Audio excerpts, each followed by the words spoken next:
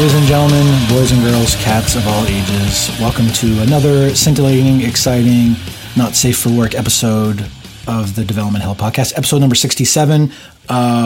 Because we foolishly decided to accommodate a guest who is not in the same time zone as Ed and myself, we're recording this on a Saturday afternoon of all times.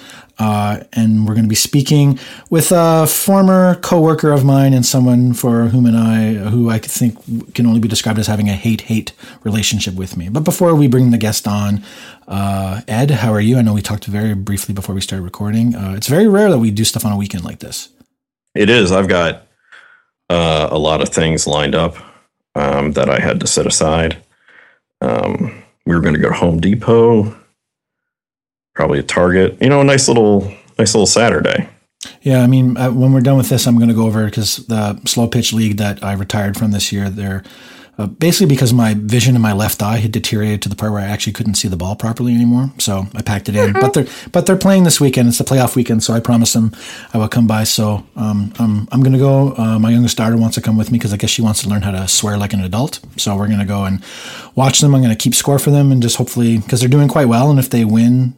I think if they win this game that I'm going to in a couple hours, they're going to qualify for at least the consolation championship, which would be good. But anyway, just another side. And I'm going sailing tomorrow with a friend of mine. That should be good. Oh, right. By sailing, do you mean you're going to get tied to the mast like in Billy Budd? No, you mean What About Bob? You mean? I meant the literary classic Billy Budd by Herman Melville, but I've never read Billy Budd by Herman Melville. Well, some of us had better high school educations than others, I guess. We talked about this in the last podcast. You sound like you went to an actually pretty cool high school. I just went to just a regular public high school, and I did everything in my power to get out of there as soon as possible. Well, you think it's pretty cool to have gender segregated classes and have to wear uncomfortable dress pants all ordered from the same place in Philadelphia. That's cool. It just sounds like some of the subject, like, you had the religious discussion and stuff. But a friend of mine owns a sailboat and I've been bugging him for a long time to take me and the family out. So tomorrow afternoon I'll be sailing around on Lake Ontario with my friend in his boat. You're going to be shooting some donuts. Yeah, we'll see. Maybe if we're lucky. Now, can you water ski on those? I don't think I think if the winds are high enough that I could, water ski behind a sailboat, I think there's a bigger problem going on and I'm pretty sure the sailboat would disintegrate at that speed. How many cannon does it have? I don't think it has any actually. It's a Scout. I don't know anything about my friend's boat other than that he's had it for a while and he kept coming up with excuses about why we couldn't go on it, but now we're good. Is it named the Dreadnought? No, it's not. I don't even remember what it's named. I used to know, but it's, as with most things in my life, it's no longer relevant what it's called, so I don't worry about it. So you and your family are going to be sailing on the Pussy Wagon tomorrow? Yeah, basically, yeah. All right. That's nice. Yeah, should be good. So it sounds like a fun family experience.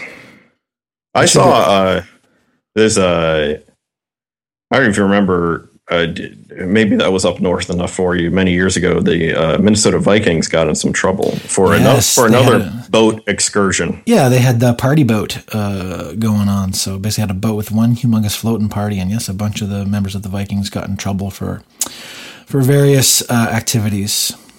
It was a fuck party. Yeah, well, yeah. Sure. Yep. Or as our guest might say... But no, that would be if he was Swedish. I don't know. Whatever the Welsh word is for fuck, I'm sure Gary knows what it is. Gary, are you there still?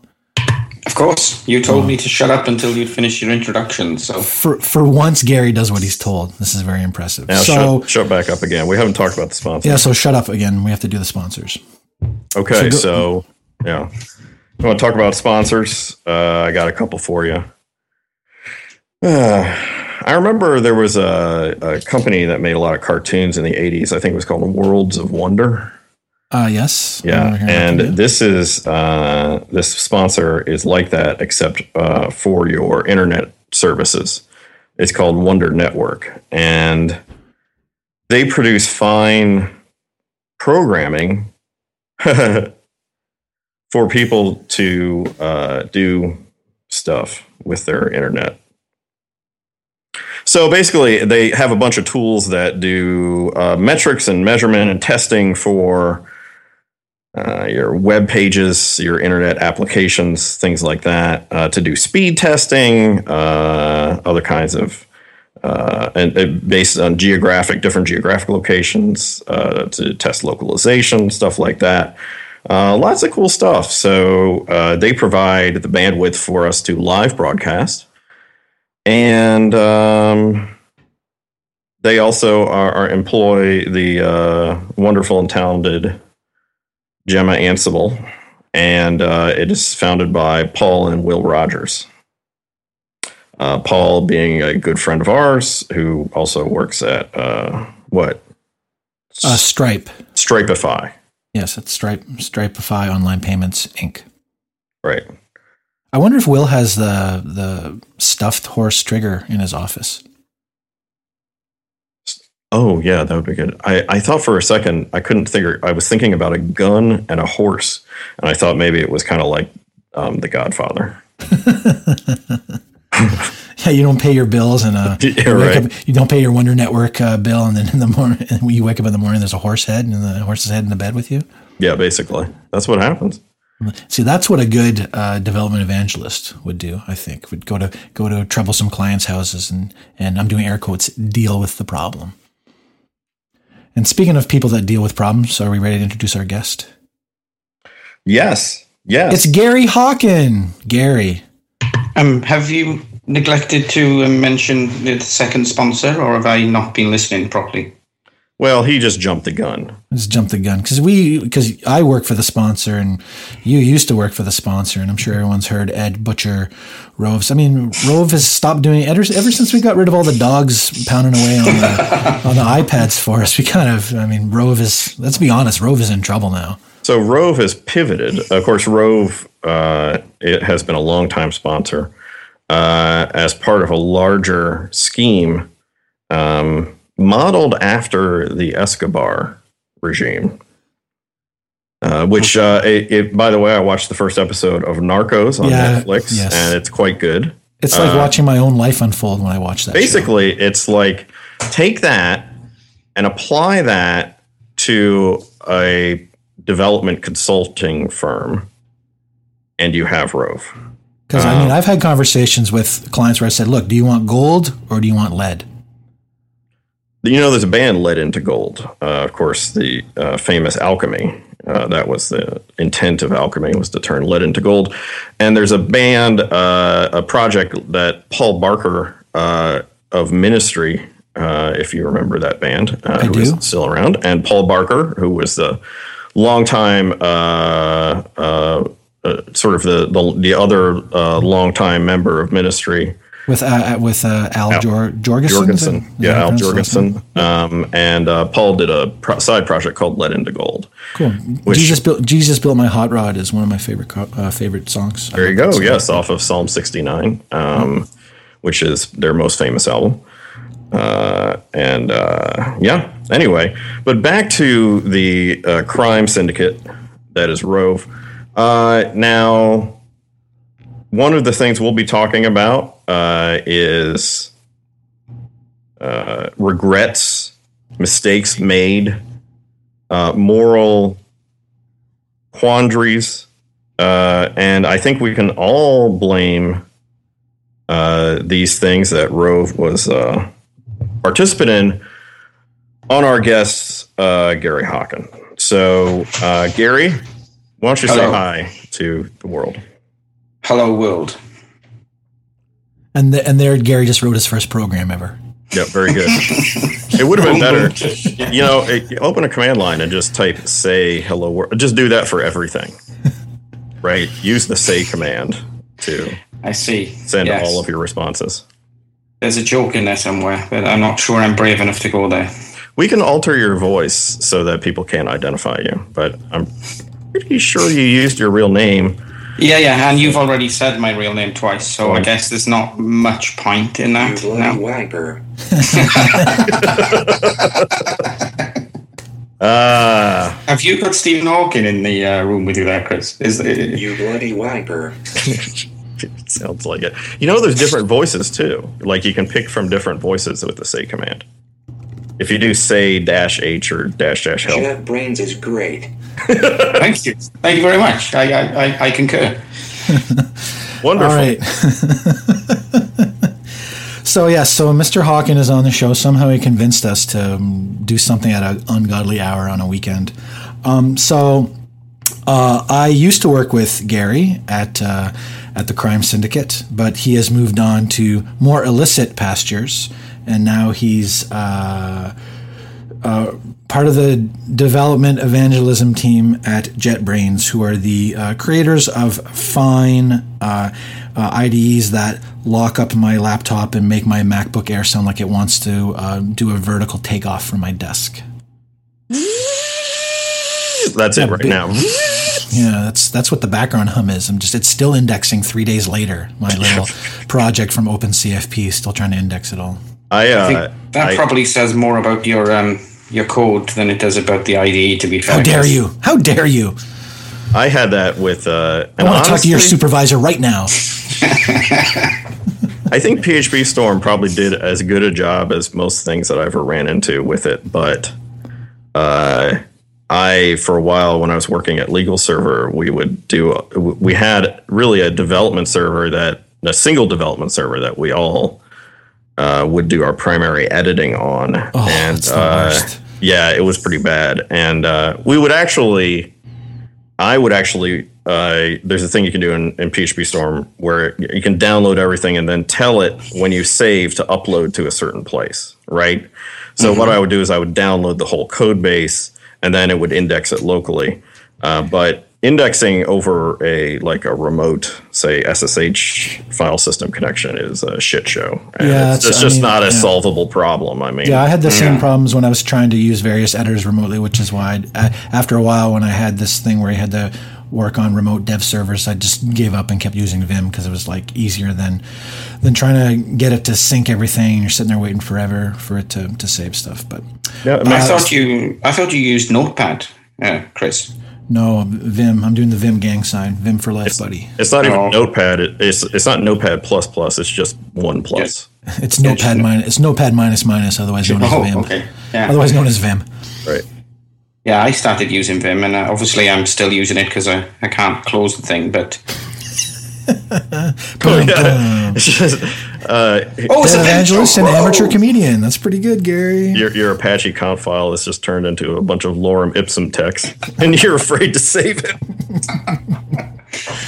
That's what always happens to me with Vim. I'm like, I fucked up, and I just have to cue exclamation point. There's no way out of it. I don't know how to undo anything. I'm just fucked. It's like in the movie The Crow when he has the guy strapped into the Thunderbird, is going to send him over the thing. He said, "There's no coming back. There's no coming back." That's how Ed is with Vim. That's it. I know. So every time I open Vim, I'm like, really the only command I know is right quit and quit. So you can still easier to delete the AWS instance than it is to actually fix the problem. Yes, I can do that. It would be easier for me to simply redeploy the whole VM than try to recover the mistakes I've made in the config file. Good times. All right, so Gary, why don't you tell us a little bit about yourself and what you're doing for JetBrains these days? Since we have a vague idea, but perhaps we should hear it straight from you. What's to tell, I was working very hard at Rove, as you know, Chris, trying to make sure that everyone still had work to do, and it gets to the point where when you've had to try and sell 24 iPad minis that smell slightly of dog, you kind of think, is this the route I really wanted to go down with my life? So I was approached by JetBrains, who wanted to have a developer advocate for PHP Storm, and I really wanted to try developer advocacy. Easier job to do than it is to say, but I'm really enjoying it. I really am. It's very, very tricky, very difficult to actually believe that you're giving value early on. I'm struggling to know, for example, JetBrains pay for me to write my own talks that I delivered at a conference, and I tend to spend quite a long time on slides and practicing. So to be being paid to do something you used to do for free is kind of, you used to do it in your own time, evenings and weekends, and then all of a sudden you can do that in your working day. you feel a bit, I don't know, you feel like you're kind of maybe not doing the most you can for the company, but I guess that's the job. So yeah, I'm quite happy. Now, did your canine experience, was that a factor in the hiring decision? No, absolutely not. I just want to make that clear. In fact, JetBrains didn't know about the illicit hound code farm that we had. So, yeah, I probably shouldn't have mentioned that on air, but hey. I think it's time to come clean. Yeah, no comment. Well, Fair enough. Due to ongoing litigation, Ed, we're not allowed to talk about this anymore. I know I'm not actually American, but because this is being recorded in the US, am I allowed to claim the Fifth Amendment? Or We don't have it in Canada, so you're out of luck. Okay. Can you be compelled to testify against yourself in Canada? Yep, we don't have the Fifth Amendment. You don't. When you're arrested, you have no right to remain silent. I believe you have right to have counsel present during questioning, but Right. I don't. But yeah, they don't have anything as clearly delineated in law like the Fifth Amendment. So they can just start, if you don't talk, they can just shove broom handles up your ass, like Giuliani style.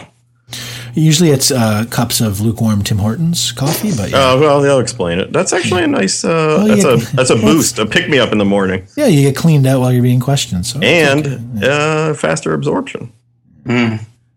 Maple syrup. Oh, good God. Besides, it basically comes out the same way it tasted going in. But anyway, can you tell I'm not a fan of Tim Hortons coffee? Weren't you at Tim Hortons the other day? And But I got the iced coffee, which is different. Yeah, the cashier's like, so let me get this straight. She's like, you don't want any sugar in your iced coffee, but you bought 2 donuts. And I felt like I was going to say something like really rude to her. I'm like, hey, we all make our choices. Yeah. What was the point? I don't understand. What point was she making? You don't like sweet coffee, but you like sweet deep fried batter. So Yeah. they're completely different things, surely. Yes, so I've just basically said I just because what they do when you order iced coffee from them, they have like this sickly sweet beverage that they put in that's like a combination of like some kind of processed dairy thing and sugar. right, And so it's really sweet, and I find it really, really sickly sweet. So when I get them to make the iced coffee, I just like iced coffee with just with a little bit of milk in it. And because normally when I drink coffee, I don't put any sugar in my coffee. I have coffee. I make like lattes usually. So coffee and some almond milk. So I get the flavoring from the almond milk and I don't need any sugar. So when I get the coffee, I don't like to have sugar. The iced coffee, I don't like sugar in it. That's all. I felt like doing what I just did to Gears. I'm going to scream and say, I want to talk to your supervisor right now. But no, I just... I don't think anyone would have judged you if you'd have thrown the iced coffee right back in her face, Chris. The burning hot coffee, like in the iced coffee would have been fine, surely. Didn't they do that in Clerks? Somebody got a face full of coffee. I wouldn't doubt it. I haven't seen Clerks. That's weird. I was at Starbucks once when I used to work on campus, and some punk kid was like, "Why do you come in here and order a light Frappuccino?" And I'm like, "Because it's got less calories in it." And he said, "Man, if you're at Starbucks, I don't know why you're worried about calories." And I'm like, "Thanks for calling me fat." I like the sound of this guy. But were you fat though? Were you a little bit? Were you as portly as you are now? No, not quite. I did just find out that like I've lost 10 pounds in like the last week or two. Well, you and I both know why, but we're not going to get into that on the air. But I saw that picture of you from Pooping nonstop. I saw that picture of you from 2007, like how fresh-faced and young you looked in that one. Oh my That's God, yeah. That's like a year before I met you. Gary, did I ever tell you, because since we're into embarrassing Ed right now. So Gary, did I ever tell you the story about how the first time I actually like interacted with Ed? Did I ever tell you this story, Gary? Oh, many times, Chris, yes. No, I haven't. In fact, I think you've told it as somebody, and this is an embarrassing revelation, who's listened to every podcast you've ever done. I'm sure you've said it on the podcast. It was something to do with a flat battery in your car. Yeah, there we go. So Gary does remember. All right, anyway, we can move on. Yeah, I mean, please feel free to tell it again. You know? Oh, no. I'm going to be recalcitrant and I'm not going to talk about it. All right, let's move on. I get paid the same amount regardless of how much I speak, right? Yep. Mm-hmm. That's fine. So carry on, Chris. Well, that's all the time we have for Gary on today's episode. And we're going to talk about a bunch of shit that we don't care about his opinion about. All right. So let's look at our wonderful docket of things that we're going to talk about. So the first one is Slack versus IRC. Now, because this came up, I think we're talking about a little bit before we started recording. My personal opinion, of course, is that people like... I don't like Slack. And the reason I don't like Slack is because I felt like the people behind Slack would have been doing a greater service to the development community at large by building their product on top of IRC instead of on top of XMPP, because XMPP is slowly going away. Google Chat used to be it, doesn't use it anymore. The only people who are using it now are basically anyone's using Slack, and if people want to run it themselves, they're having to set up their own like Jabber server and stuff. And so stuff like this, the longer I work in this industry, the more infuriated I get at this reinvention nonsense where it's like you had a distributed chat platform all in place. The only problem with IRC is that it's not entirely user friendly. So they could have poured as much time and as much money into making a nice friendly IRC client that was a nice wrapper around it and hid all the nonsense from people. It certainly can't be that hard to create a standalone IRC client with a similar experience to Slack. I mean, people talk about Slack, but I say, yeah, the only reason people seem to like Slack is because they can easily paste stupid pictures into Slack. And I really honestly fail to see the advantage that Slack gives over IRC in terms of like functionality available to the people that use it. It's just that they decided that building something on top of IRC was too hard for the twee hipsters wherever they live.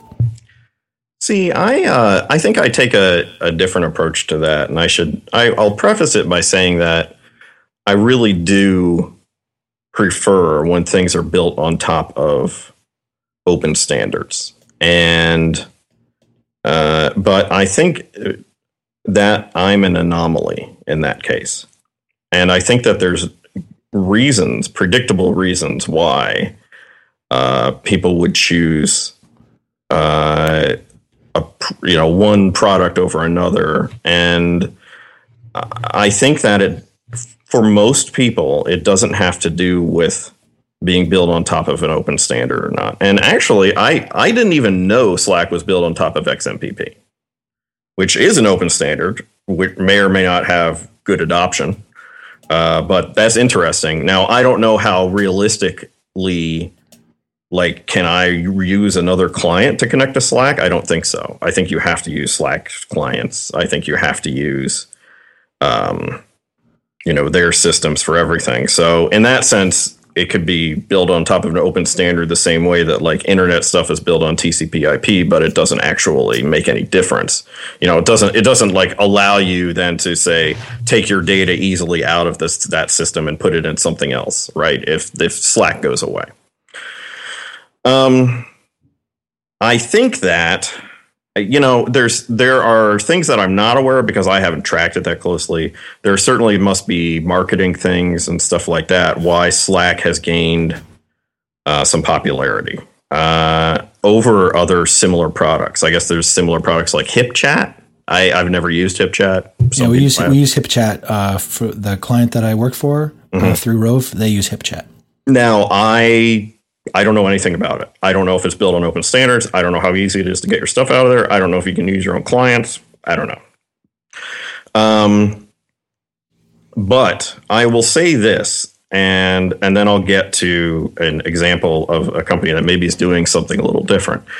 If you look at all the stuff that comes with Slack out of the box, which I'm going to pull up a list, but I can think of things off the top of my head, which includes things like full search history, a large amount of integrations with external stuff, which is a really big thing that tons of people do. Over 1 million emoticons. Yes, tons of emoticons. Although you can... When you want to do custom ones, they basically have to be square, only 64 pixels wide, which kind of sucks because I would like to have like bigger stuff. But so I'm going to look this up. But generally, My feeling is that you can do things like have private teams, but also then do guest access. You can do, they have built-in authentication through Google domains. None of those things are things that you can't. Also, like single sign-on stuff, if you pay a little bit more, you can get external message and archival stuff, things like that. And those are things you have to pay for. Now, can you do all of those things with an IRC system that say you operate yourself? Absolutely. But you got to set it up all yourself and you got to maintain it all yourself. That's a lot of work. That doesn't mean that it's not worth it to some people. At Fictive Kin, we ran our own IRC stuff. And it was fine. And we did more stuff. We had like a bot that we wrote to do our own shit. And it was specialized to handle like leaving messages for people and notifying them and things like that. And it was really, but it was good, but it was some work. Right. And I wasn't the one who did most of that work, but it was work. The ops people had to spend time doing all that shit. And making sure it worked correctly and, all that shit. And then the other side of it was clients, like most IRC clients I've encountered are not great. And I think they're especially not great on mobile. That doesn't mean they're not okay. But most of the stuff I've run into doesn't work that great.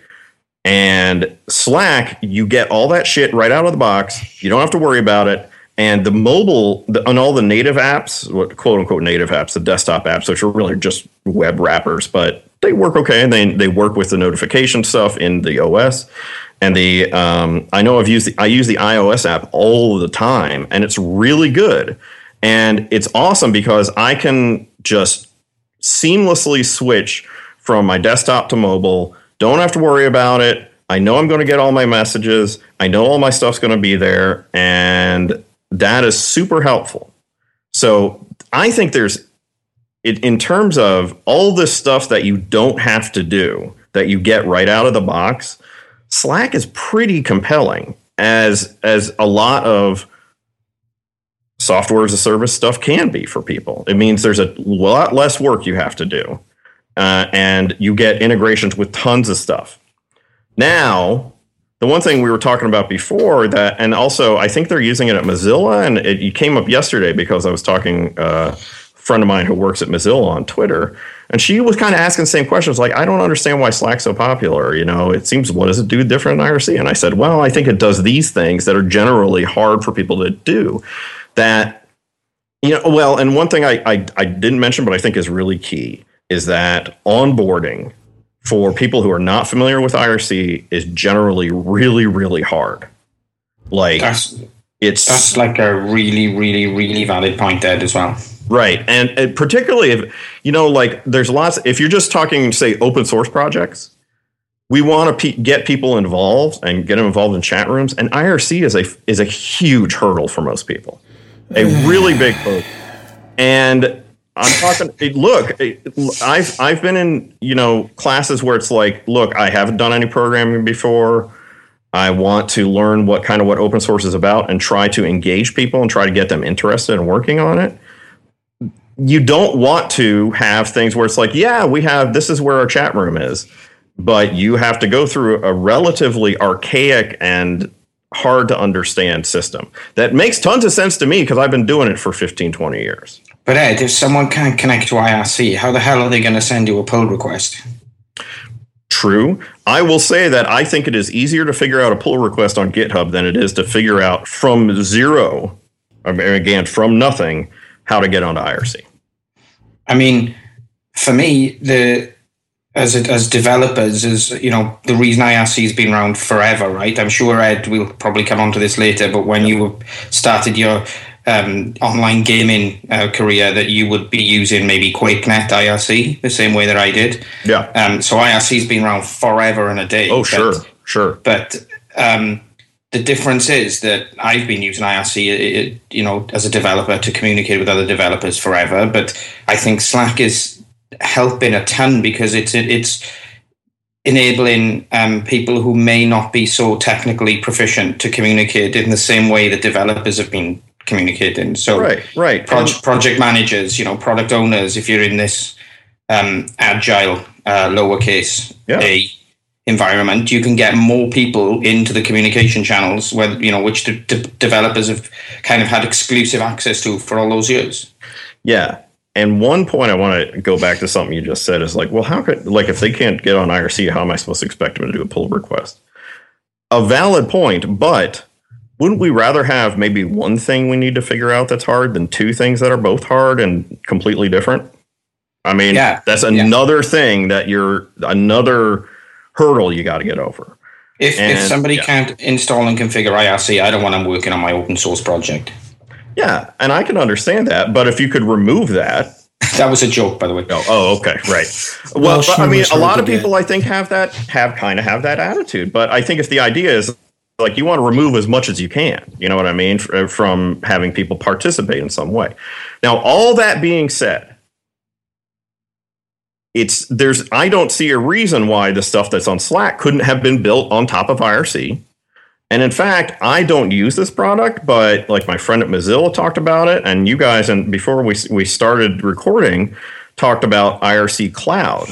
I've never used it, but it sounds like maybe a similar system, but it's built on top of the IRC standard. And maybe you guys could talk about that a little bit. Yeah, go, Chris. Well, I mean, I started using IRC Cloud because I felt like it was a case where I needed to back up my ranting on Twitter with actual action. I mean, IRC Cloud, they're trying to do a lot of just basically what Ed was talking about. There's all these features, and IRC Cloud is saying, well, we think we can give people similar experience through both a web-enabled client, and then they provide clients for mobile. So I've connected to IRC on my phone and on my iPad, and it's been pretty much seamless. It acts like a little bouncer. You stay logged in. It's been quite good. I mean, I've used it. Haven't delved a lot into some of the advanced features, but basically it's a lot of. Like I get the part, Ed, where you're talking about removing barriers to get people to participate in things, and I think there is a lot of validity to that. And I also, although I don't necessarily agree that it's easier to do a pull request than figure out how to connect to IRC. The problem was, and continues to be with IRC, that the vast majority of IRC clients were built by engineers and quote unquote, right? People, this is the idea of the engineer's interface to everything. I know certainly I've built really crappy UIs for things because it's just me using it. And I never anticipated somebody else who was not like me would use that particular product. And of course, I find that this is a blind spot for many, many people, not just in the technology field, but all over the place, where people lack the awareness that the rest of the world isn't like them. And they lack the awareness that sometimes when you provide things for other people to use, regardless of what it is, basically if it's like a computer program or software as a service or something outside computing, it's like, yeah, not everybody is like you, and not everyone's going to look at this thing and understand immediately how to use it.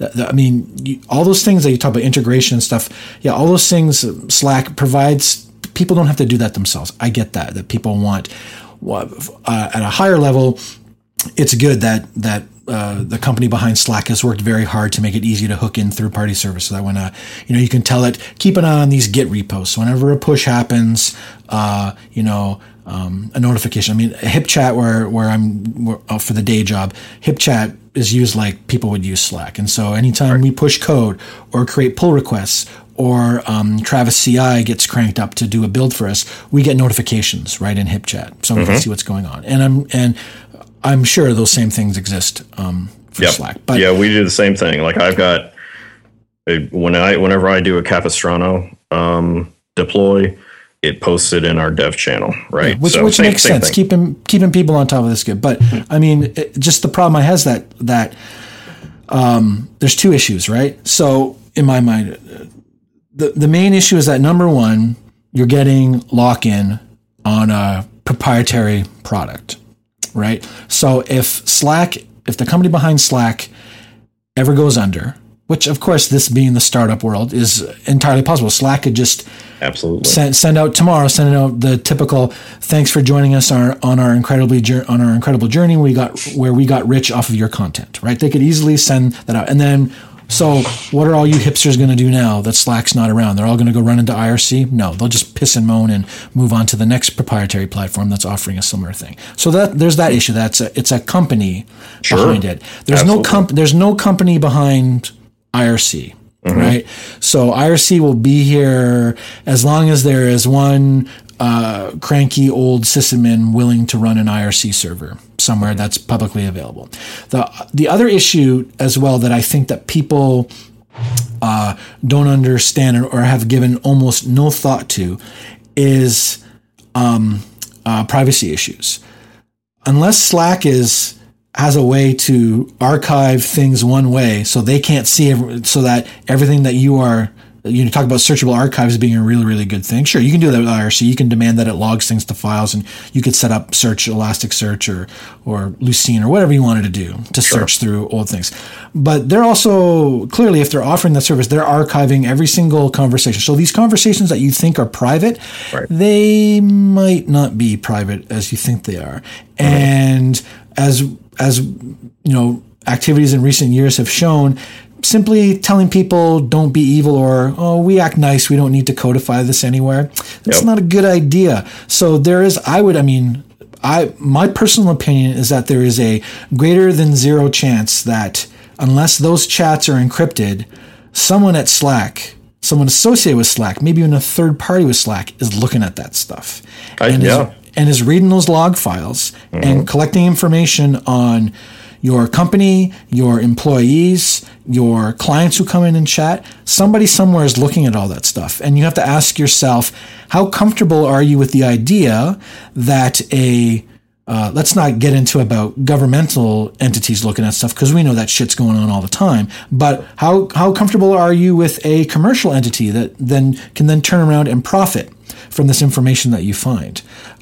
Like if I was a Slack client and I get an email from Slack saying, "Hey, we think you would like blah blah blah," and this is some feature or something that you've been talking about in private chats with people, that would set off so many alarm bells saying, "What the hell?" Because this is the problem I have too. I feel like somebody somewhere is looking at all this content that's being generated by Slack. I mean, you could look at it and say Slack themselves is looking at these chats, looking for keywords to see if people are looking for features, or if they're constantly doing the same things over and over again. Is there something that they can add to Slack to make this happen? So that is the thing that bugs me about this as well.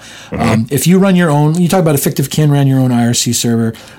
At Rove, we have a back channel server on Freenode that you have to be you have to get permission to go in. I don't know where all those log files are going, if they're being written somewhere. So I'm a little bit slightly concerned, but at least you can't get in there and talk to people without being correctly authenticated. But these are things like from a business perspective, I think about. I don't like the idea that that I really don't like free products anymore, because I feel like that idea that you're being exploited, because if you're not paying, someone is paying, and chances are they're paying the provider to get access to your information. And that sort of scenario, I used to not care about that maybe 10 years ago. Now I care about that stuff, and I don't like it.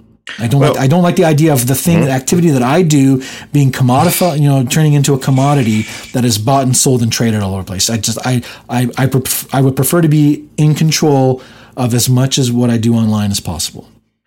Now, the one thing I will say is that Slack does have a free level, of course, but we use it at GraphStory and we pay for it. I mean, we pay for those services. I think all of your points are extremely valid.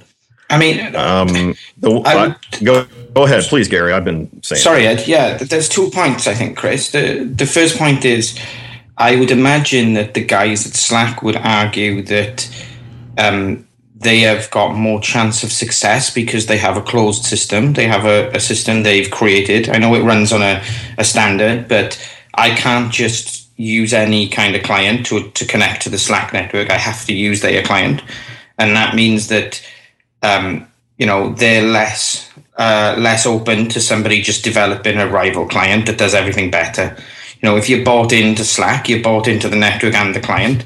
Whereas like with IRC Cloud, which is fantastic, it only takes somebody to bring out, IRC Uber, and then all of a sudden, which is better and cheaper and does more stuff, and you can just move on to this new product without actually needing to change anything. You don't need to migrate things. Everything carries on working the same way. You're speaking to the same people, but you've just got a better client. So while I understand what your point is, it may be a better business model to own something in its entirety. More chance of success for them, perhaps. I don't disagree with that logic at all. Of course, you a closed ecosystem, you have more control over. I'm just like just my objections. I think I think there would have been a greater benefit to more people if Slack had built a proprietary client on top of an open system. I totally agree, but perhaps there wouldn't have been more benefit to their shareholders. Is only my point. And sure. I mean, let's be honest, Slack aren't there to make the world a better place through interconnected, distributed chat. They're there to try and make some money for themselves. So you are absolutely correct. And the other thing is, I'm not 100% happy, with, and this is kind of going to be opening a can of worms, but everything that you say on IRC is going through a server that you don't control, and you don't really know who's running the Freenode server that you're actually sending your chat through. So I don't see that the argument that we can't guarantee that everything you say in Slack is confidential doesn't actually extend to IRC as well. Oh, I agree. I mean, that's part of the thing too with Freenode. I mean, completely encrypted logging, that would be an interesting option if you had one for IRC. But anyway, I mean, because I have actual hard deadline today, gentlemen, so we need to probably move on. Slack versus IRC. I mean, I understand why people like Slack. I just wish that Slack was built on top of IRC instead of a slowly dying. It's ironic that Slack is using an open protocol as its underpinnings with XMPP, but XMPP is dying because Google was the only one that was using it for a very long time, and now that they're not using it anymore, you could argue it might as well be a proprietary system with such a incredibly small percentage of people outside of Slack using it to speak with each other. I remember that Synacor used XMPP. For all their chat stuff. And they were able to build the same things, the same type of bots, the same type of messaging systems, all those things that you talked about that Slack offers. Synacor had the same sort of stuff. Commands to send messages to people, commands to do deployments right from inside chat. Those things are all incredibly useful. And Ed's point of, yes, someone has to build and maintain these is an extremely valid point. But I think... I don't know. I personally think that for companies that are a size that need that sort of stuff, you are actually probably better off trying to build as much of that stuff yourself as possible, because that way you can tailor things the way that you exactly need them. Because despite my desire for people to reuse as many things as possible, there are times where you need to build a single purpose tool, and I think learning how to build those tools actually provides valuable knowledge to any size company. That's just my opinion. Sure. I guess, or maybe because I like writing those things. That's why I find myself more and more at my current position through Rove is that I'm spending a lot of time doing tooling and weeding and just cleaning things up because they were left to be a mess, and somebody has to go in there and fix all these things so everybody gets a benefit from it. And I don't mind being the one doing that. I'm going to ask one quick thing, and I know we do want to move on to other stuff. It's not apples to apples exactly, because it's a little different, especially in terms of the popularity of the protocol it's built on. But it really feels like you could, and some people have the same concerns about it, but I don't hear as many people talking about, say, why would I use GitHub? I could just use insert some like GitLab and self-host it. Why would I use GitHub? Well, I think the problem is GitHub is, it's not a problem. I think the fact is that GitHub has gotten enough of a mind share amongst developers that a competitor, like there was a time where GitHub versus GitLab and Jarrett and some of these other competitors, it was neck and neck, and it was very tight to find out who was going to end up being the one that people preferred. And just GitHub executed correctly and got enough high-profile open source projects to use it, and then that was it. Yeah, and maybe that's what's happened. Yeah, and stickers, absolutely, and maybe that's what's happened with Slack. is, but, we use GitHub all the time. I mean, but it's not like we couldn't run our own Git shit, but it is a pain in the ass to handle all that stuff yourself and to work with all the proprietary stuff they put on top of it that you get used to. Yeah, that's how the lock-in works, right? You provide them with enough functionality on top of the thing that, right. Like, how many people could imagine going back to doing open source or doing even stuff for work with GitHub, with Git, where you don't have pull requests anymore? Right. Mm-hmm. So anyway, I think it's an interesting thing, and I think that was a good discussion actually. But all right, so Gary, you have 15 seconds to talk about dev evangelism. Go. It's brilliant. Done. All right, next topic. So talk a bit about people hear the term developer evangelist bounced around quite a bit. I'm actually a developer advocate, but I don't really know what the difference is. So I can tell you what I think it might be. I'm not a religious man, so that's why I'm an advocate rather than an evangelist, I think. Well, I wondered if maybe are you advocating? Is your job to advocate for JetBrains, or is it to advocate for developers in JetBrains, to JetBrains? I see myself as more of the voice of the developers. I see. So that's kind of what I was thinking would be the difference. Usually when you talk about somebody in a team who is the ex-advocate, that means that they're sort of like speaking for really an outside party on behalf of them to this organization. Yeah, that pretty much sums up how what I feel I'm doing. Right.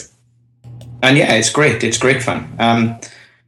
As I said, it feels like at the moment I'm kind of living the dream. Getting to attend conferences, that we're sponsoring without needing to submit, get accepted by the horrible people who run the CFPs, and generally just doing things that I really enjoy doing and being paid for doing them. I mean, it's still a slog. I thoroughly enjoy writing blog posts and tutorials, but writing blog posts and tutorials are only fun when you're picking the topic. Not so much fun when somebody else is saying, oh, you need to go and write about this now. That is actually a lot more difficult and a lot less enjoyable than you just thinking, this has been swirling around my mind for 2 months. I'm going to let this come out now and blog about it. But yeah, largely, I have to say, and this is going to sound like some horrible kind of ass kissing, but really the company has got such a good mentality when it comes to employees and developers, to be honest. I think it's a really, really good fit, and I'm very, very happy to be there. So tell us kind of what your daily job is like. I'd be kind of interested to know. Yeah, you get up, you jerk off. Brush your teeth. He didn't just go there, did he? Smoke a bowl. What do you call that over there? Smoking your bowl. I don't even know what that means. So yes, you do, Gary. I genuinely don't, Chris. Honestly, what? Hashish. Oh, okay. Smoke a joint or something. I don't know. The bowl is is like a little pipe that has the bowl in it. You might see like a ceramic pipe. Oh, like a bong. Well, it's different than a bong. A bong's usually a bigger thing, and bongs usually not always, but are often water based. They have water in them, and that's different. Yeah. Well, maybe Gary, come over. Is next time you get to say Washington State or Colorado over here? No, he's coming to True North, so you'll get to you guys. Man, we're gonna smoke up. We can hook that up. I know a guy who knows a guy who knows a guy who can make that happen. I prefer edibles myself, but let's not. We don't have those here, surprisingly, Ed. You don't have edibles? No, I think it's basically because. Okay, I'm not a lawyer, so don't. But I'm pretty sure what's happened is that the marijuana stuff has gone from being like a felony to more like a misdemeanor type of thing. And so eventually it will be legalized the same way it's been in some U.S. states. Yeah, but so you can't just like mass manufacture cookies or something. No. Okay, so unless you bake it yourself, stuff is still illegal. Yeah, right. Yeah. And so that does cut down on that. Yeah. Like you can get edibles really easily, like in Washington or Colorado or Oregon. I know. I saw lots of them when I was at Pacific Northwest PHP. Of course, Ed, you wouldn't know that because you barely showed up. But. Yeah, basically. Yeah, we should. But yes. All right, so we're gonna all smoke up in Toronto, and then continue with your developer advocacy that your employer is surely listening to. Yeah, I'm definitely not going to be smoking or consuming via the mouth any kind of narcotics at True North PHP. We got suppositories, don't worry. Just, So that's Just the idea of a marijuana suppository just makes me want to giggle endlessly. okay. Let's not. I said not to go there. Let's definitely not go there. Don't worry, I had my fingers crossed as I was saying it. It doesn't count, Jerry. It doesn't count, Gary. It's like an old American thing. You cross your fingers behind your back when you're lying, and it's not really a lie. But anyway, Yeah. so what do you do? You give a lot of talks at conferences targeted at helping other developers understand the JetBrains PHP Storm experience. Is that kind of what you're doing these days? No, not at all. I just submit. I mean, I'll be perfectly honest. I've thrown a couple more talks into my kind of repertoire that are more PHP Storm centric, but really not because that's what JetBrains want me to do. I just feel like I've got more chance of getting those talks accepted now than I would have before I was working for PHP Storm. I think there's a market for the PHP Storm developer advocate speaking about PHP Storm at a conference. It's a stronger talk submission in my mind than maybe if you weren't working for PHP Storm. So I just submit my same repertoire of talks. I've got no pressure or there's no need for me to submit only talks which say, look how good PHP Storm is. That's not what it's about to talk. It's just about meeting people and gauging, this new feature, would be really, really helpful, or people are complaining because debugging is still, setting up a debugger in PHP Storm is still a pain in the ass, or yes, you're right. It's a huge pain in the ass. But well, in PHP Storm 9, you do have the debug configuration diagnosis tool, Ed. So it's better. It is better, I find, but it's a pain in the ass.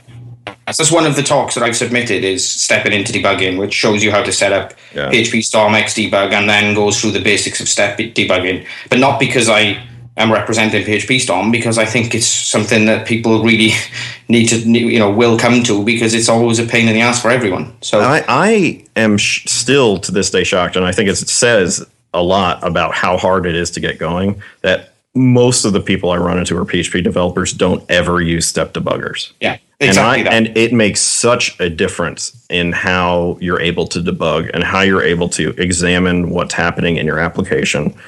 And it is a massively important tool for me. And almost nobody uses it. It's crazy. So anyway, I'm sorry, that was a tangent, but I think that's a huge thing. If you make that easier, Jesus Christ, that would make a huge difference. Anyway, go ahead. No, I mean, that's pretty much it. We've got UTrack, which is like our ticket system. It's a JetBrains product that handles and assigns tickets. And what a shill. And right. What do you mean I'm a shill? I didn't say buy UTrack, although you should definitely buy UTrack. You just did. And all JetBrains products. You mean like a hermit crab? No,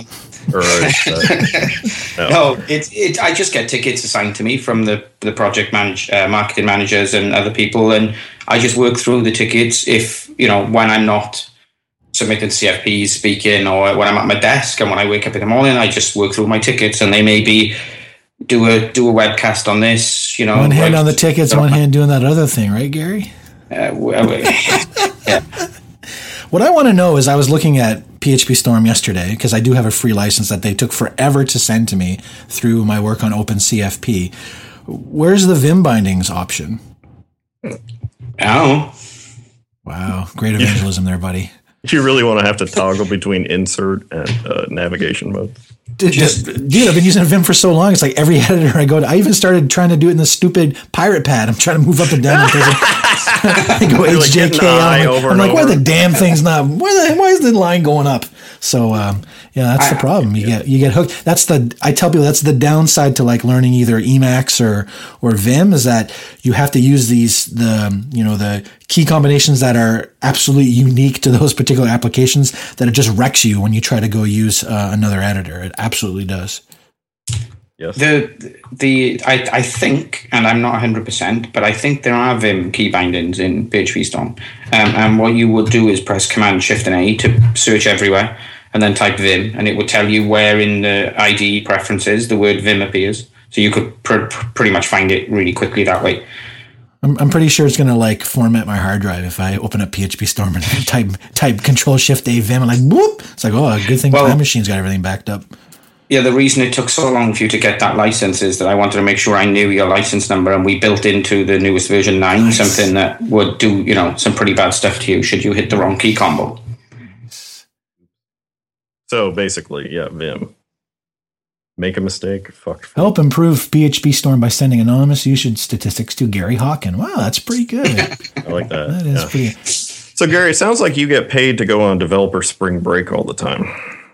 I mean, yeah, I can't refute that. Thank you for vocalizing it, in a public forum where many people can hear you say that. Thanks. Yeah, no problem.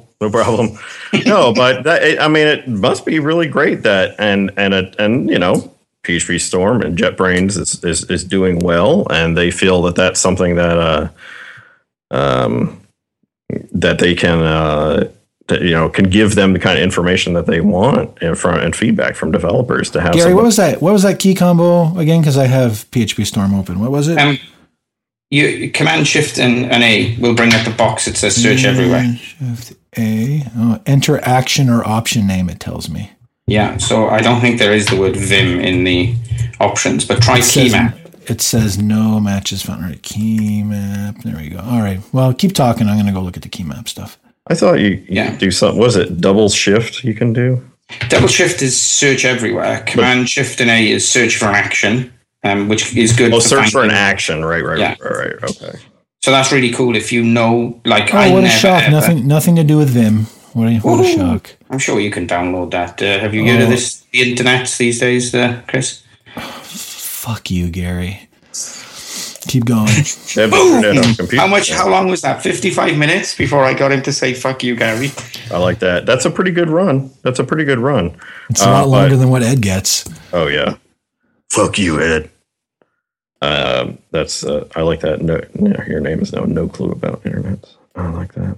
So apparently Gary's happy until they run out of money, which will probably happen because of the violent uprising against subscription models. And I should say, I am not opposed to software subscription models. And generally, I think that JetBrains has done a pretty good job of keeping the pricing in line with what it has been before. They had, you had really most people probably followed what was kind of a subscription model anyway, where it would, renew after a year. You had to renew after a year to keep getting support and new versions. And I think the one thing that I think I think a complaint that I think rings true to me is that for people who are budget limited, and you might think about, say, hobbyists or stuff like that, they might want to buy it once, and then the concern is that the software stops working after a year. It doesn't just not get supported and I don't get updates, but it doesn't actually work. And I think for that, that's I can see people's point about that. It's okay, I don't need the support. That's fine, but I would like to actually continue using the software. I remember, and the good example I would give would be, I used to write entirely on a hobby basis some GUI applications for OS X, and using, if you remember, Real Basic, which is actually still around and now has a different name, and I can't remember what it is now. But it's basically an object-oriented variant of BASIC, so it's a lot like VB6 but better. Sounds ghastly. Yeah, and it was actually not bad. I mean, BASIC itself is not a great language, but it was a very tightly and nicely integrated IDE. It was good for building like small UI applications and prototypes and things like that. So I did some stuff with that on a hobbyist basis. Like the main thing that I did with it was I made a lame-based MP3 encoder for like a front end for Lame called LameBrain, which you can still look up if you want to and will not run on new Macs. But I did that, and I wrote that in Real Basic, and I paid for a hobbyist license, right? And I also built, actually, the first versions of Spaz were actually built on Real Basic, and then I switched to using Adobe Air for it after a little bit. Did that like compile down into something, or? Yeah, it would compile to, at the time, I think it would compile to Carbon. So you use the Carbon APIs and stuff like that. They finally did transition it so it will compile to Cocoa. And I should say Real Basic also can target Windows and Linux as well. So, cool. And now they've got a thing where it can somehow target web stuff, which I don't understand and I don't care. But anyway, the thing that for me, which may be an edge case, maybe there's not a lot of people like me out there who were in that case, but I bought it once and there was not a compelling reason to upgrade for me because I didn't necessarily need new versions. I was just kind of doing my thing, and I wasn't making any money off of it. Mm-hmm. And the only issue that would come up was eventually I would have to upgrade. Like if I just wanted to compile it so it was compatible with the newest versions of OS X. Yeah. Right. I mean, because stuff changes there. And that I can get. But otherwise, I wasn't selling anything. There was no reason for me to do that. And so that's when people talk about that and concerns about the subscription program, the fact that the software stops working after a year. That's the argument that I can see. Well, yeah, they got a point there, I think. Otherwise, I think if you're using it and you were upgrading anyway, I think this is no different. And I just don't think it's a big deal. I think and I would imagine the vast majority of your customers are doing business with it, and spending $50 or $100 a year just is not that much. I think, I think that I personally, this is completely my own personal kind of story, is that I didn't realize how many people there were that like literally hated the idea of like renting software, let's say, because you're renting the software, you're not buying it, you don't own anything. Very true. And there are people, and it's not an opinion that I share, so it's very difficult for me to empathize with this view. But there are people who just like have a fundamental hatred of like a software license subscription model. Mm-hmm. Now, I guess that comes down to the same way that some people would be quite happy to like drive a leased car with which they never really own, and other people would, really want to own their car and then drive it. And I didn't realize there would be that much concern about like never being able to physically own the software. So I think, I think the team at JetBrains was surprised as well. Yeah. Just how many people just had a fundamental hatred of a subscription model, basically. So they've done really well to address that with this new, you buy a year's license or you subscribe for a year, you buy a year's subscription or you subscribe for a year, and when you pay for that year, you get the version of software in perpetuate forever, let's say. Also, that is something that's changed. I may have not been following the conversation, say, in the past week or so. There was an announcement yesterday, and let me make it clear that I was arranged to come on this podcast before this whole thing. I haven't just come on to talk about this, but it is quite an interesting thing that I don't think any other company have used this kind of halfway house model, which is pretty cool. I wouldn't have. I've been paying for PHP Storm myself personally for like 4 years or something. So I just every time the email came in to say my license was expiring, I would just buy a new one immediately. So this would literally have made no difference to me. I was saving some money, which is great. But I understand why there's backlash, and there's also people like to think that corporations are evil, right? Adobe and Microsoft moved to subscription models. Oh, evil. But there has to be give and take. You can't be seen to be like screwing your customers, but customers need to understand that businesses need to make decisions that mean that they will be able to make money, because if they're not making money, they won't be able to support the customers. So, I guess I don't think definitely JetBrains were prepared for a backlash, but not prepared for this much of a backlash, if I'm honest. And they really care. The people in the company really do care about, they're not like, who cares about people's opinions of us? They'll have to keep using our products. There was a lot of people who were genuinely disappointed and upset because they care about their reputation. Right. Yeah.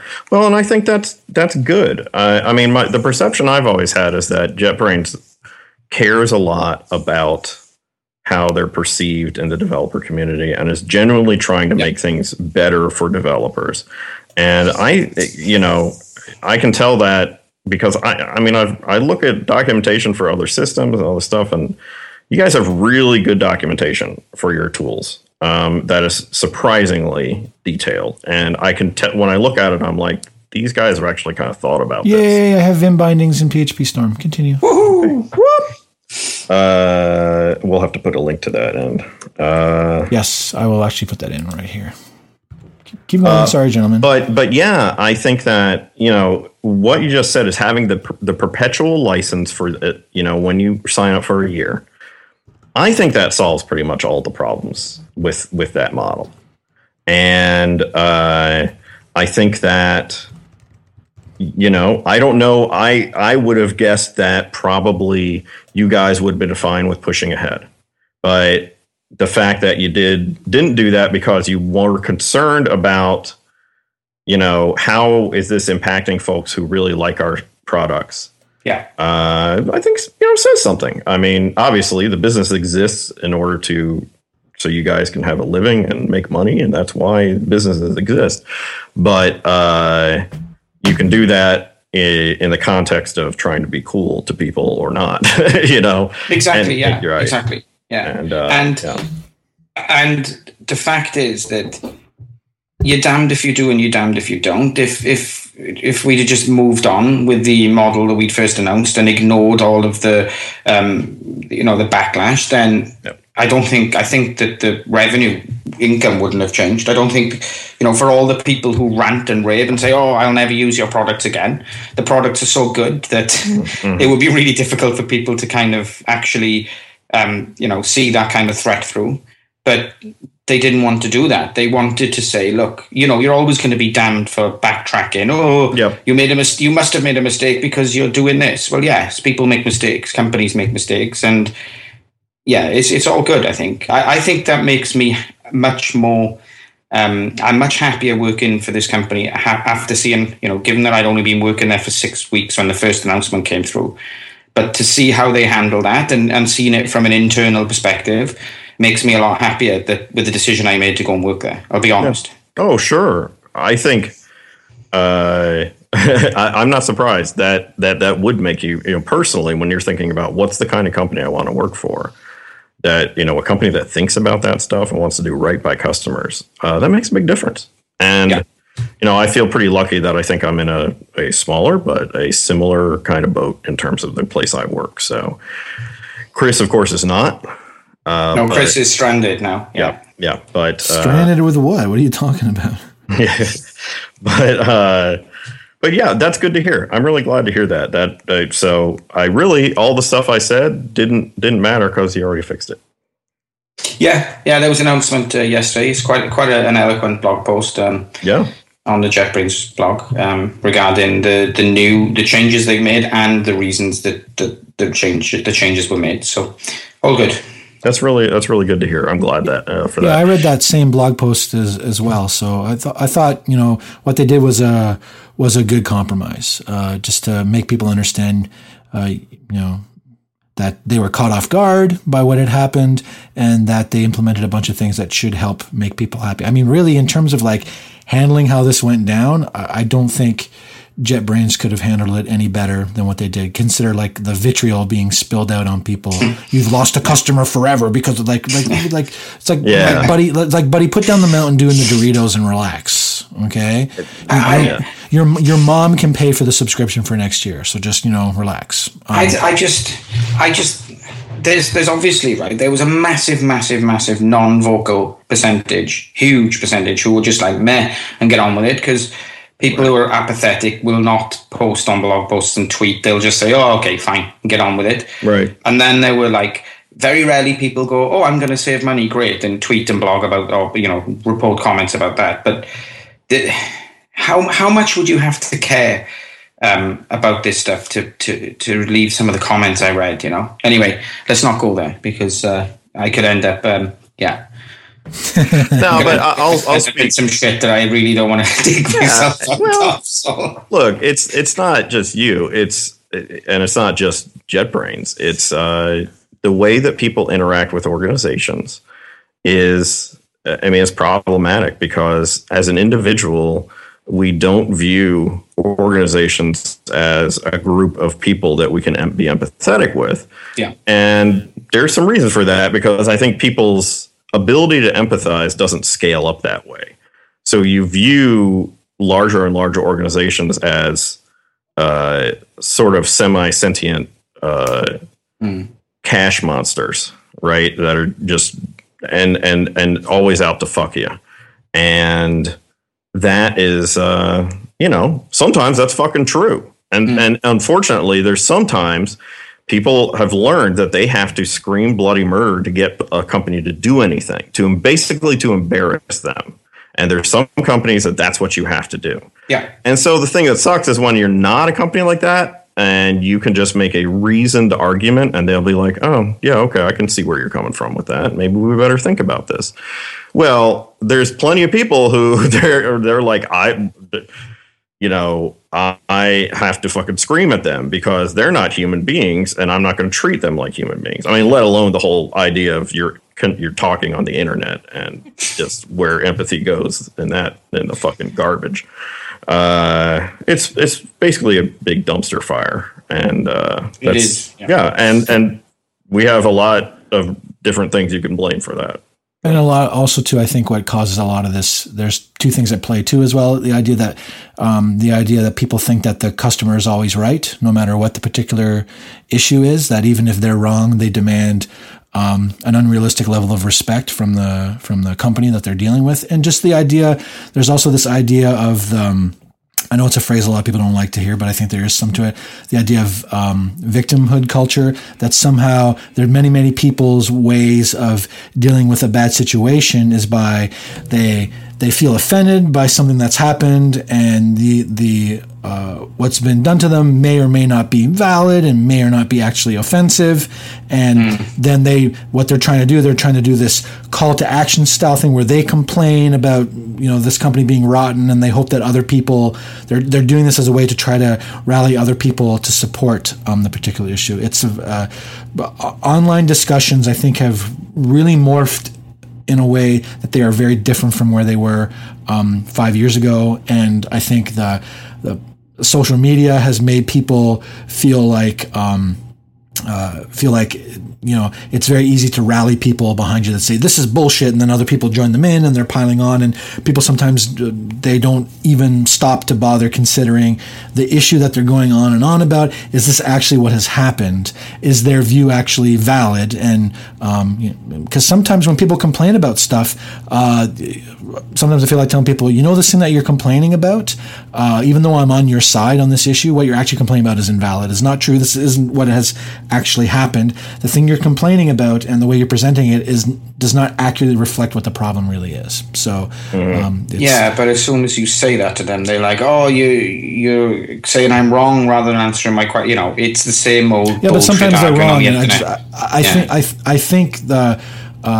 I honestly think a lot of companies, in terms of PR practices, actually, they need to have people who are actually trained on the proper, because there is a proper way to push back at people who are full of vitriol and are basically going on and on about something that is not accurate and does not reflect what actually happened. When a company makes a mistake and they've done it and they've actually done a big mistake, yeah, they need to own up. But so much of what people complain is just simply people think that it's okay to substitute opinion for fact, and people in organizations that learn to cut through that and use facts and stick to the facts while showing some empathy for the other person being unhappy, but at the end of the day, I think JetBrains looked at us and said, "These are the facts. This is what we are doing. Yeah. These things that people are complaining about are not actual." Oops, because I'm gesticulating wildly and I just hit because I get uptight about nobody these can things. see you moving your hands around. Oh, I know. And then I just banged into the mic. I just look at that. Unless we had video, and then it would just be off. It would just be crazy if we had video to go with this thing. I just look at the stuff like I'm just like, people just need to shut up about a lot of stuff. That the thing that they're complaining about is if they just want to complain for the sake of complaining, that's fine, right?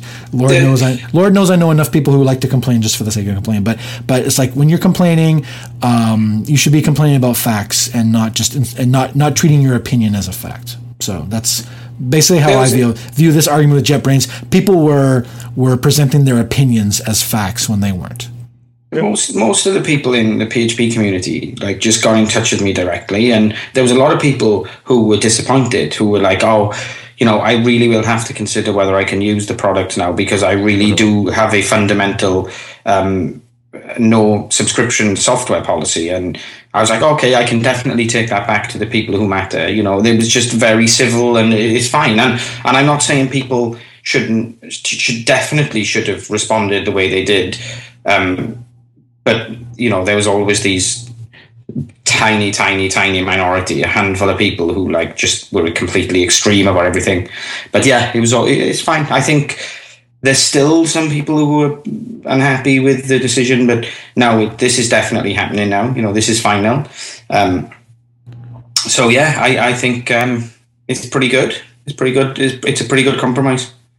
Good. That's great to hear. Yeah, because it means their stuff's not going to stop working when it just means you'll get to use the version you paid for and no other version. And I don't think that's, I don't have a problem with an arrangement like that. It's like you pay for this version, that's it. And when it gets updated and other stuff, well, pay up or you're using the old version. I can't see how anyone but people who just want to argue for the sake of arguing or have no people skills would complain. You have no people skills. I have more people skills than the two of you put together. Yeah, that might be true. That might be true. And that's still not a lot of people skills. Yeah, that's really still an asshole. Still an asshole, but at least I know it. Hey, are you totally switched over to PHP Storm now with that Vim plugin? Well, I'm going to, like I just said on Twitter, I'm going to give it a fair shake and try it out with OpenCFP and see how it works. And I do try other editors from time to time to see if they're going to fit my needs, because Vim is what I know, but it's nice once in a while to use tools that are specifically tailored to the programming language they have to use. I mean, I may give it a try with the step through debugging and with OpenCFP stuff and just give it a fair try and see if it works. I mean, it may be helpful for the code base at work once I let it run overnight and index everything. And you'll be very surprised. Actually, I found that even with large code bases, it's pretty fast to index stuff. But like I said, I'll give it a try because, it's important to, I think it's important. I mean, I've talked about this before, the idea that, pick a few tools for whatever your job is and learn them really, really well. But at the same time, you should go back every once in a while and reevaluate those tools and say, are these still the best tools for the job that I'm doing? Because you never know when someone comes up with something that's really useful and helps you with the way that you're trying to do things. All right, so I have about 10 minutes left, so before I have to go. So let's go on to the last of our items, where we're video game stuff. Now, I know that Ed, of course, is a video game maven, especially of the console type, and I've noticed many, many times that he's clearly playing video games when we're recording because he foolishly tweets pictures of himself, of his avatars and other stuff. Hey, what'd you guys say? What? Sorry. I was gold farming. Yeah, can you just wait while I collect all the things in Fallout Shelter 1 second, which I noticed Ed actually said live on a podcast a few weeks ago. So I gotta collect this power and food. Yeah. Bleep. Bleep. Oh, I got some new pregnant people. Don't you throw the pregnant people at the first wave at the zombies when they come into the shelter? What's funny is some people kind of complain about this, that pregnant women will, when encountering any danger, throw their arms up in the air and run away screaming. inconsistently, and some people felt that was a little bit maybe misogynistic. And I would kind of agree with that, because pregnant women can do everything else but freak the fuck out when any fearful thing happens. Are we saying that the majority of pregnant women aren't completely protective of their unborn child here? Wait a second, I'm confused. Well, it wasn't like they were. I don't think the idea was that they wanted them to like use their uteruses to shield themselves from bullets. But I think the idea was that in danger they became completely useless and completely terrified and unable to do anything helpful. And, okay, yeah, that's pretty bad, to be fair. That is pretty bad. Yeah, so, and that has not changed as far as I can tell in any updates. But I don't know, whatever. It's really easy in Fallout Shelter to turn it basically turn it into a baby farm, which is a little bit disturbing. Like, just have one or two dudes staying in a place and you just keep dropping women into that room and wait like 5 minutes, and then they go, what would you say, shag? And I'm not actually Austin Powers. Yeah, right. No. Yeah, right. And then magically they're pregnant. And you can just keep doing that. And I do not play the game like that because I sort of find that disturbing. But if you're into baby farming, it is certainly an option. That's when you equip the man with the donkey jacket of +10 charisma, right? Yes, charisma does impact how fast that works. So yes, this was not an uninformed joke. This was an accurate joke for the game. Yeah. I found that Fallout Shelter kind of hits a peak at some point, and then it's not so fun anymore. Like when you've built all the types of rooms, and it's just kind of like, well, I don't really know what else I'm supposed to do. I stopped playing it. I mean, it was fun for a while, and it's free. So, I mean, kudos to them. They actually took the game Farmville, if you remember that, and then just made it a gritty post-apocalyptic skin, and then said, this is a brand new game. And everyone, I hated Farmville, but yeah, I'll play this game. It's really cool. Yeah, it's the same thing. It is exactly the same thing. It's fun. You know, I've been playing more. I play a lot of the SimCity Build It on iOS. And that is probably what I play more now, and for just gaming in general. And I really like city building games. I mean, obviously this one is a in-app purchase bonanza, which I try to avoid doing. But I think I've spent $10. Don't get me started. And I don't mind if it's a reasonable amount. And I'm thinking, like, I played this game every day for like 2 months. Well, probably worth $20 or $30 from that. So, okay, that's fine. And that's perfect. That's the perfect attitude. But my concerns are not to do with when you choose to spend money, but 90% of the in-app purchase games are designed to have a barrier that is like really, really difficult for you to solve without being in-app. And so gameplay just suffers completely. I have to say Fallout did it well. I felt no obligation to actually spend to be able to play Fallout effectively. But then I did spend because I played it fairly consistently for a couple of weeks, and I thought I can give these people £3. It's a fair transaction in my mind, even though I didn't really need to. Yeah. Buy some lunch boxes. That's fine. Yeah, exactly. But most of the games, even if they're big branded kind of games, just they designed around the actual concept. They haven't said, right, let's make a really good game. Now let's see how we can monetize within our purchases. They're like, we really need to design how we're going to monetize it. Right now, how can we fit the game into this model? Right. It's awful.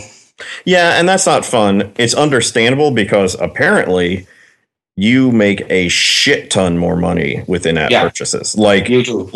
It is, I guess, so much more lucrative to do a free game with in-app purchases than to do a straight buyout game. Yeah.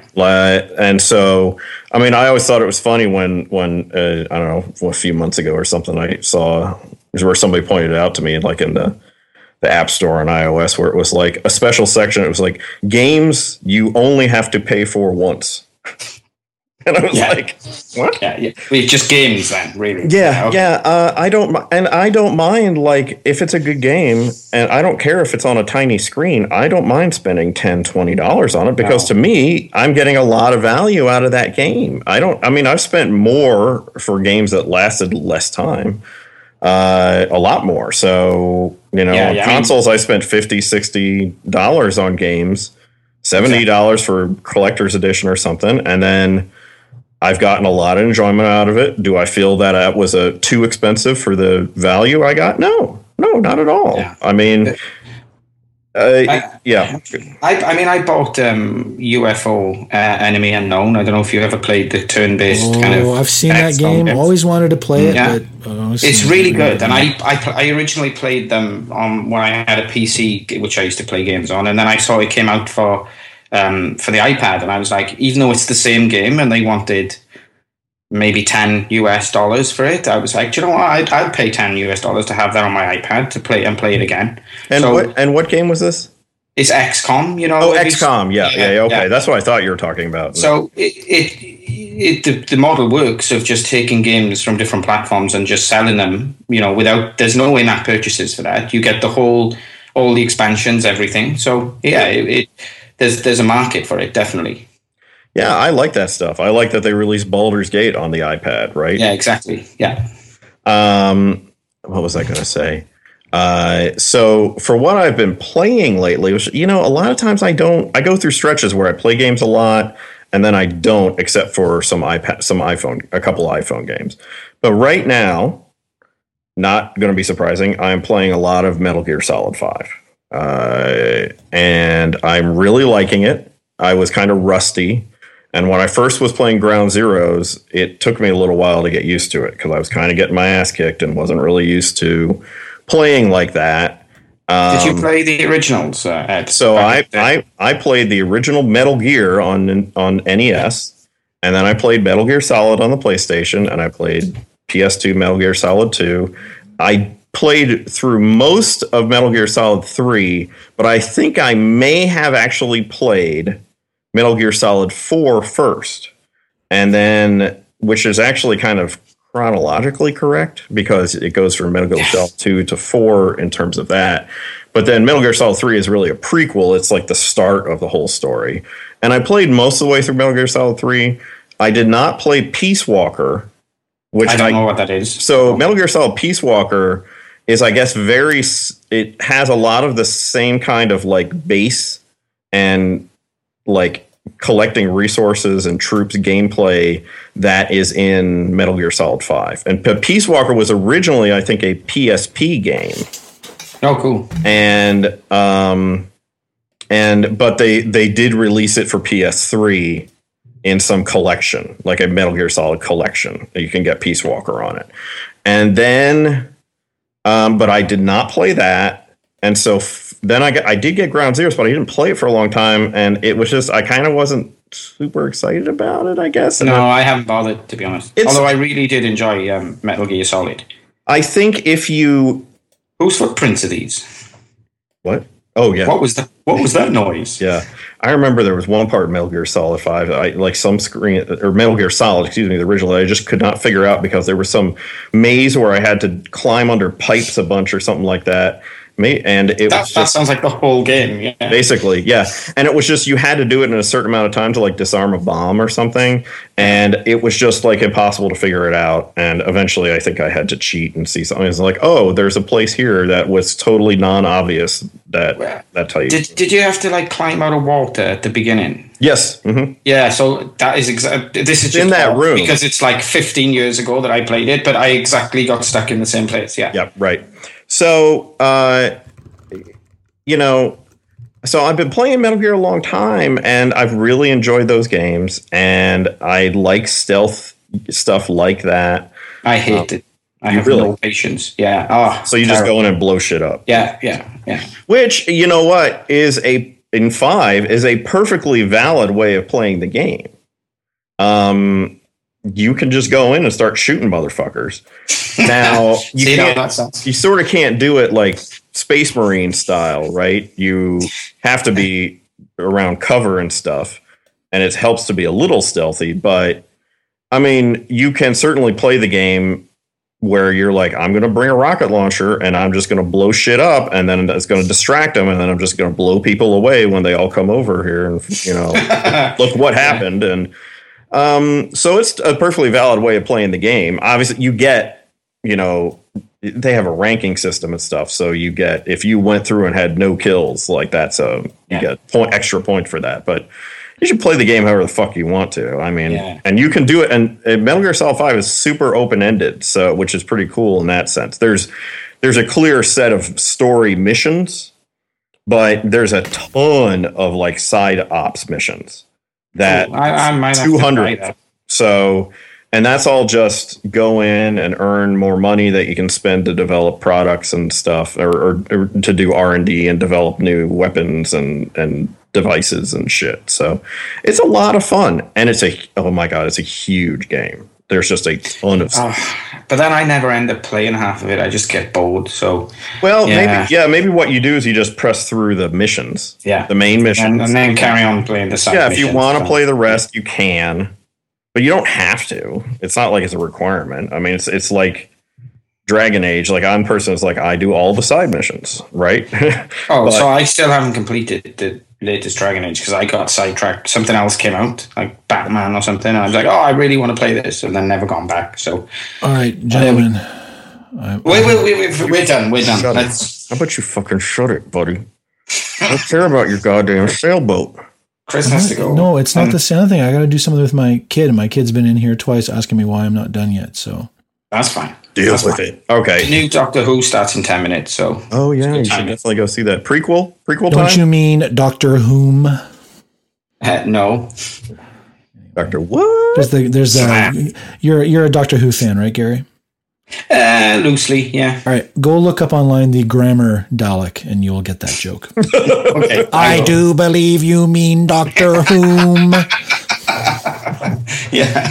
Stop making me laugh. I'm supposed to pretend I hate you, and you don't. It's a hate relationship, buddy. You know Indeed how it works. it is. Yeah. Let's go. And you'll finally get to meet me in person at True North PHP in a short 7 weeks from now. So I have PHP Northwest, then ZenCon, then True North PHP. So come and say hi if you're around in any of those conferences. All right. Yes, if you want a man with a weird accent to try and convince you to use PHP Storm, Gary's your man. So, Mr. Hawken, excuse me, I want to thank you for coming on. Thank you for putting your Saturdays out to have me. Yes, it's very rare. Of course, we've set a precedent. I have Raphael Doms already hassling us. Oh, you can have people in Europe on the show. Fuck that guy. It's like I just want to block him forever and ever. So thanks so much for joining us. You can find Gary on Twitter as GEEH. He is very knowledgeable about all things JetBrains related. He also is a passable PHP developer. He's done talks on various Zen stuff. You just did a Nomad PHP talk, right? Yesterday or the day before? Yes. Yeah, I heard it was quite well received. And I saw that our mutual friend, Rob Allen, gave your presentation at some conference somewhere because you bailed because you're too cool for school. That's right. Yeah, that's exactly what happened. Whatever. Didn't want to venture out of, didn't want to leave your camper van at the Pikey Colony to come and teach people about Zen Framework. The wagon. The wagon, that's right. Shaggin' wagon. He was checking out. It's just a transit van with an old mattress in the back. To be honest, but I like to call it a camper van. Yeah, it's your brand new caravan. I've seen Lock, Stock, and Two Smoking Barrels and Snitch. I know all about British vernacular. All right. So anyway, I believe we've come to the end of another exciting episode of the Development Hell podcast. So as always, thank you, Gary, for coming on. Thank you because I don't have the patience to go through Ed's last spiel. So thank you to Paul Reinheimer and Will, and of course we know the straw that stirs the drink at Wonder Networks, Gemma, keeping them on the straight and narrow. So thank you to Wonder Network, an incredibly long sponsor of the podcast, helping provide us the bandwidth for the live chat. And of course, thank you to Rove again for their continuing support of the podcast. Ed, has Rove run out of money? Do I need to hit Priscilla up on Monday for another set of renewals? I think we might, but I honestly haven't looked at the spreadsheet in quite a while. All right, well, then maybe when you're done with this, before you go and play UFO or whatever stupid game you're going to be playing, you can go check it out and make sure that Priscilla has paid us. So as always, you can find every single episode of the podcast on our website at devhell.info. Ed always does an amazing job of picking not only the title, but a graphic. I saw the previews for episode 65, and oh my Lord, is Ed back on top of his game. So you can listen to us on every single episode is on there. Show notes, a nice little web-enabled player to listen to it. If you listen to us on iTunes, please rate the podcast. We appreciate the feedback. We want to know that we're still continuing to provide a high-end comedy podcast for you. You can find us on Twitter at dev_hell. We do, although Ed controls the account because I can't remember what the fucking password is anymore. I just gave up. I'm like, I don't know. Ed does a good enough job anyway. So you can find me on Twitter as Grumpy Programmer with a U. Without the U, you can find Ed as Funkatron with the U. Thanks so much for joining us, and we will talk to all of you soon. Good night, Internet. Good night, Internet.